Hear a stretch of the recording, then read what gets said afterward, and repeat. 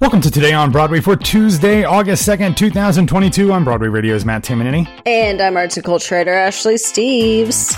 Ashley, we are back and better than ever, but I do want to let people know that coming up on Sunday, I will be venturing into a world where I very rarely venture. I will be subbing in for James Marino on This Week on Broadway. We will be recording at 9 a.m. So if anybody on Patreon wants to listen in live, James will be out of town, I believe, picking up his daughter from camp. He just said picking up my daughter and I can't do it remotely. So I'm guessing that it's at camp. I think in the email I think in the email he said that his daughter is doing a production of Be More Chill. Ah, okay. Well, there you go. So there you go. Great. Yeah. All right. Be more chill. Trying. So I will be sitting in with, today the temperature makes that a little easier. Yeah. But I'll be sitting in with Peter and Michael to talk about shows that they have seen. And since I have been in town this week, presumably things that I have seen as well. Of course, if you want to listen to that live while we are recording and to get every Broadway Radio episode before it drops in the regular feed, head over to patreon.com/Broadway Radio and BroadwayRadio.com/Patreon. All right, Ashley, not a ton of news came out on Monday, a slow summer Monday, but unfortunately we do have a couple of passings that we want to talk about.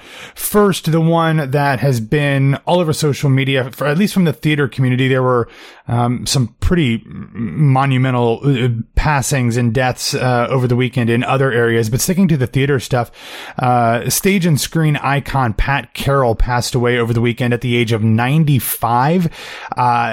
Really just a remarkable career.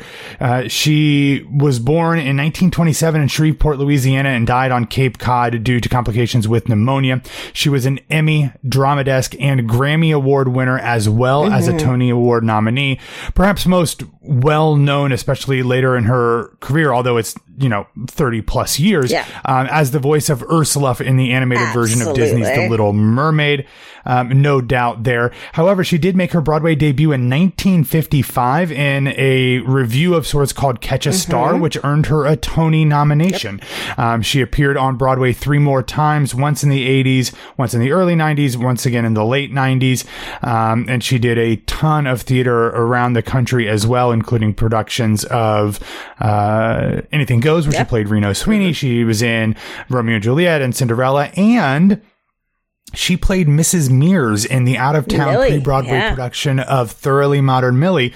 Much of that cast was overhauled, including Erin Dilly, who was supposed to originally play the part, but who did not ever go on. Sutton Foster replaced her after Kristen Chenoweth, of course, did the role in all of the workshops, and she left to go do her TV show. But lots of things. B. Arthur, I think, was actually Mrs. Mears in a lot of the workshops and stuff. So somebody who had just had a really remarkable career, but it's kind of weird. Like, she did a ton of voice stuff later in her career, obviously voiced Ursula a lot for Disney over the years. And everything. But also but from including video games and all this stuff, but she would pop up in all these shows. She was a regular cast member on the Danny Thomas Show in the early 60s, but also would pop up on things like Laverne and Shirley and Love Boat and Trapper John MD and ER and things over the years. Show, Mary Tyler Moore. Carol Burnett, yeah. So just all over the place, and somebody who I think for a lot of theater people, even though you might not have known her name, might not have known what she looked like, might not have known anything about her career other than Ursula, like, she is undoubtedly influential. That's kind of one of those weird things where you have an actor who has been or had been performing so long in so many different ways, and in that era, like I said, of Carol Burnett and Mary Tyler Moore, and then to kind of only be reduced, unfortunately, to one role, as great of a role as it is. I mean, let's be realistic. Ursula is completely influential to me as a human being. And being based on a drag queen at that. I mean, to kind of take that role and make it divine, to make it so iconic, and to have one of the best villain songs in Disney history. I mean, it's unfortunate that you get reduced to that singular role, but it's a great damn role to be reduced to. Yeah, it's poor and unfortunate for her soul. To poor and unfortunate, yeah. But obviously, crank up poor unfortunate soul tonight. Pour one out. You can always use a little bit extra body language as well if you want to celebrate. Yeah. So, all of our best to everybody who loved Pat Carroll, both as a performer and an individual, and Godspeed to her. Unfortunately, we do have another passing that has been fairly prevalently discussed on social media over the past few days in theater circles, whether it was from folks that knew and worked with Darius Barnes or just people who, know of his influence. Darius Barnes was a veteran Broadway dancer and choreographer, and he died at the age of 34. Yeah. Unfortunately, this past week, he made his Broadway debut in the ensemble of Memphis, later appeared in Spider-Man Turn Off the Dark, Cinderella, Charlie and the Chocolate Factory, Mean Girls, and Kiss Me Kate. He was also, an associate choreographer for Kimberly Akimbo. Upcoming. Off Broadway. And coming up on Broadway, too. He was supposed to be. Yeah. Yeah. So, no real details about his passing were discussed, but I saw many people on social media, lamenting his passing and talking about what an unbelievable soul and light that he was in every room that he stepped in. Obviously our thoughts go out to everybody who worked with him, everybody who loved him, the cast and company of Kimberly Akimbo. I'm sure that they will do something to honor him when that show does make it to Broadway this fall, but, there is going to be a celebration of his life and work forthcoming. No details of that have been, announced, but, our thoughts are with him and everybody who loved him. Yeah. What you just mentioned, is supposed to be through Dance Theater of Harlem. So absolutely watch out for any announcements that come for them. 34, too damn young. Yep, absolutely. All right. So as I said, there's not a ton of news, but, I figured this would be a good time since you and I spent... You've been busy. Yeah, you and I spent a lot of time talking about Company on yesterday's show. But I wanted to go through the other shows that I have seen so far. Of course, I'll talk about them a little bit on This Week on Broadway, but I want to get into some of them here just because so many listeners have asked. Of course, I started off with the She NYC Festival performance of To Free a Mockingbird. You know that we love everything Grace does. It was illuminating, insightful, and so delicately told. To know this story is to know a part of Grace that you might not hear here on Today on Broadway. So if you have an opportunity to get a ticket to the streaming performances, which are still available at the She NYC Arts website, which we'll have a link in the show notes. You really should. It's really remarkable what Grace has been able to do with this story, and I hope that she continues to get the opportunity to tell this story. This is only part of her story, as some of you might, imagine. This is a very specific part of her background, but it is very well done, very well told, and I highly recommend everybody getting a chance to see that.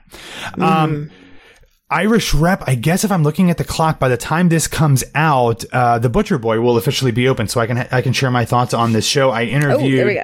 Yeah, I interviewed the writer Asher Muldoon, who wrote the book, music, and lyrics for this show, in a special episode that dropped over this past weekend.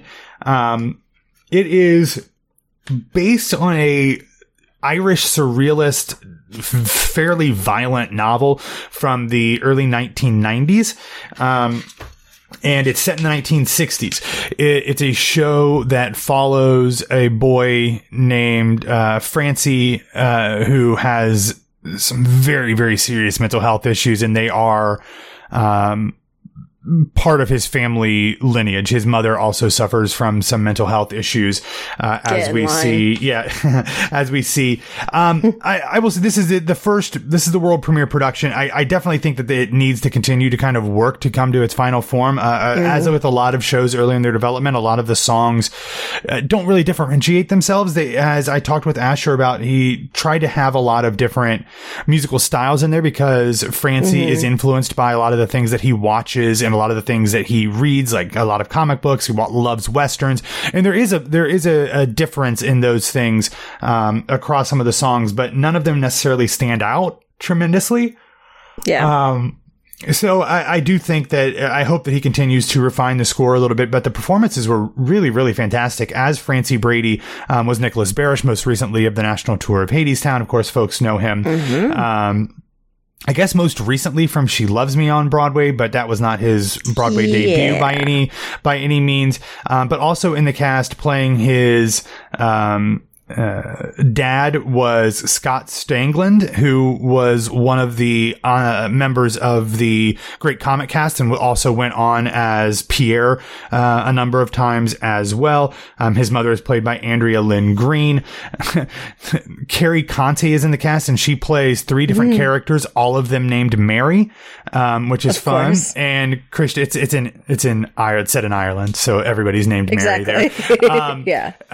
Christian Strange plays Francie's best friend Joe, and everybody in the cast is really, really good. I think that the material needs a little bit of development, but I enjoyed it. If you're up for something that's a little violent, a good start. Yeah, if you're up for something that's a little violent, a little outside the traditional, whatever, that would be a good one for you over at Irish Rip, playing through September 11th. Then I went straight from there over to Asylum NYC to see Titanic off Broadway. This is the latest kind of parody musical that is, kind of really catching fire. And I gotta tell you, even as somebody who is not somebody who knows a ton of the Celine Dion catalog beyond, the ones that everybody knows. My Heart Will Go On, for instance. Yeah, but there's others, obviously, but this was a ton of fun. And I've only seen Titanic probably once, and I think I fell asleep in the movie theater when I saw it with my friend Leslie Stein back in high school. I remember we saw it together, and I think I fell asleep. We sat in the front row, and I think I fell asleep. But it was co-written by Marla Mendel, who plays Celine Dion, and Constantine Rassouli, who plays Jack, and the other co-author is Ty Blue, who is the show's director. Marla Mendel plays Celine Dion. If you aren't familiar with Marla Mendel, she originated the role of Sister Mary Roberts in Sister Act on Broadway. She is unfreaking believable. Like, she is incredible, doing a pitch perfect Saturday Night Live-esque Celine Dion impression. Who is it that used to do the Kathy Lee Gifford impression on Saturday Night Live? God. Kristen Wiig. It's a very Kristen Wiig, Kathy Lee Gifford kind of thing. Very funny. But the thing is like, she's got vocals that you're like, oh yeah, that sounds like Celine Dion. Which is a little funny, because like, one of the people who does the best Celine Dion impression in the world is Ariana Grande, and her brother Frankie Grande plays Victor Garber in the show. Now, he does not play the captain of the ship. He plays Victor Garber. He is Victor Garber. He is discussed as Victor Garber. They call him Victor Garber in the show. It's hilarious. As they should. As they should. Constantine Rassouli, who I most recently saw in the, I guess it was eventually authorized, but originally unauthorized Cruel Intentions parody musical, where he played the Ryan Phillippe role. Get the rights. Yeah, we talked about that. But so he was also great. The entire cast, Kathy Deitch as Molly Brown, Ryan Duncan as Rose's mother, Ruth, Alex Ellis as Rose, John Riddle, former, Broadway radio guest, played Cal, the Billy Zane part. Jay Alexander played a number of roles, including the Iceberg. So really, tons of fun. Yang. Yeah, I know. Seriously. Really, really fun. I enjoyed the hell of it. Eleanor Scott, who's popping up everywhere, is the choreographer. She, of course, choreographed not only Mr. Saturday Night, but Funny Girl on Broadway. I saw her do a number on So You Think You Can Dance a few weeks ago. Really fun. Love it. It's especially if you love Titanic or Celine Dion, this is something you cannot miss. Which apparently you don't, considering you fell asleep during Titanic and don't know it. I was 17. I was 17 when the movie came out, or whatever. But I mean, 16 maybe. That's even a stellar review that you liked it, even though it's you're indifferent to every other part of it. Yes. Yeah. There you go. Yeah. I mean, it's not that I'm indifferent. It's fine. It's good. Yeah. So from there, my third show on Saturday, I went up to the NYU Skirball Center for the first time ever and saw Elevator Repair Services' production of Seagull, of course, based on Anton Chekhov's The Seagull. I had no familiarity with Elevator Repair Service other than by name and reputation. Of course, they did Gats a number of years ago, where they read and then acted out the entire novel of The Great Gatsby to get around copyright laws at the time. It is now free use because it is the copyright's expired. Public domain. That's the word I was looking for. Gotcha. But this was really, really interesting, weird production. One of the best curtain speeches I've ever seen in my life. It's closed now. It closed on the 31st, but really, really interesting. I don't know the Seagull super well. So like I was able to follow along a little bit just because of basic familiarity with the story. But it really did kind of play like its own thing, even though it was set in Russia and, you know, had the same kind of plot. But the way that they did things was very avant-garde, very experimental, which is very much what ERS does.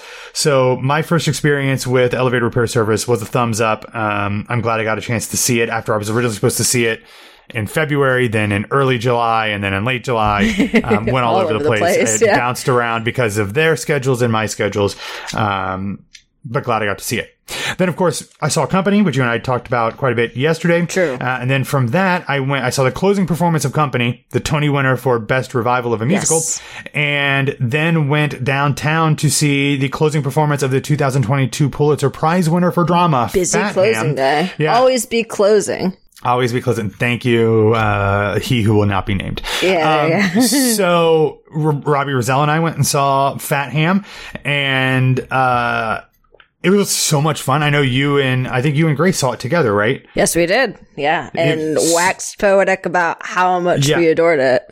Yeah, I think Robbie and I were a little less enthusiastic about it, but both enjoyed it a lot. That's fine. Really, it's really liked wrong, it. But it's fine. We didn't dislike it. We thought it was great and really well done. The performances are spectacular. I was waiting for like one more aha moment, I think. I was waiting for one level to take it from like really good to like, oh, that's why it's a Pulitzer Prize winner. And that never hit me. Maybe the fact that it was a Pulitzer Prize winner like changed my expectations for what it would be. That's very possible. Yeah. Yeah. But super great. As somebody who loves adaptations of Shakespeare and who loves Shakespeare, like it was so intelligently well done, on how that translates from Hamlet to Fat Ham. And the weaving in of the, sexual orientation conversations, the LGBTQIA plus conversations in there, which is interesting because you think in a show, especially in today's day and age, like that would be at the forefront of a lot of the conversation. And maybe it is, and I'm just missing it. But like in terms of what you see on stage, like it is very much part of the story, but it doesn't feel like it's the story. You know what I mean? Actually, like it's no, absolutely. Yeah, go ahead. No, I was going to say it is being billed as like a fat, queer Southern Hamlet, which it is, but also that is not necessarily primarily the point of the show. It is deep down in its roots, and it certainly is in the ending when it decides it no longer wants to be a tragedy and is now a comedy, which beautiful, brilliant, love it, want to see it again, wish I could. But yeah, it's certainly woven in and is I would say the co-primary storyline, but it's not the sole primary storyline. And what I think I appreciated most about it was that the characters, especially the queer ones, or you know, however they want to describe themselves, they're fully formed human beings with more to their personalities than just being queer. And I think that's maybe what I'm kind of getting at, is that like they had issues with family members beyond just their sexual identity. And I think that's kind of was refreshing when, you know, not to put it up against the previous Pulitzer Prize winner, for drama, which was also about a queer black individual, even fat queer black individual, where that is so much of the conversation in A Strange Loop. This was like a little bit of the conversation, and interpersonal stuff, which that obviously informs, was also a part of it. But I gotta say, the main character in here, Juicy, played by Marcel Spears, phenomenal. Incredible, and it's so interesting when you look at his bio, like so much of it, like done so much at Classic Stage Company, done so much like actual classic Shakespeare and all that stuff. So when you're like, oh, that makes a ton of sense that he's able to navigate this story in such a way that like still feels like it has the epicness of Shakespeare while still being completely grounded in a modern character. I thought he was fantastic. Really, everybody was great. I really had a soft spot for Tio, who is the Horatio equivalent, who's only there in the beginning and the end. Tons of fun. Billy Eugene Jones plays Rev and Pap, who are essentially Claudius and the ghost of Hamlet's father. He plays both. Really, everybody was fantastic. I hope I get a chance to see it again. And this is a show that I think, because it's a small cast, because of the Pulitzer Prize, will have an opportunity to be produced around the country. And I'm very, very happy for that. And because it's still Shakespeare. I mean, it's still Shakespeare, but a modern adaptation of it. And every theater company wants to, much to my chagrin, constantly produce Shakespeare. So do it this way. I love Shakespeare.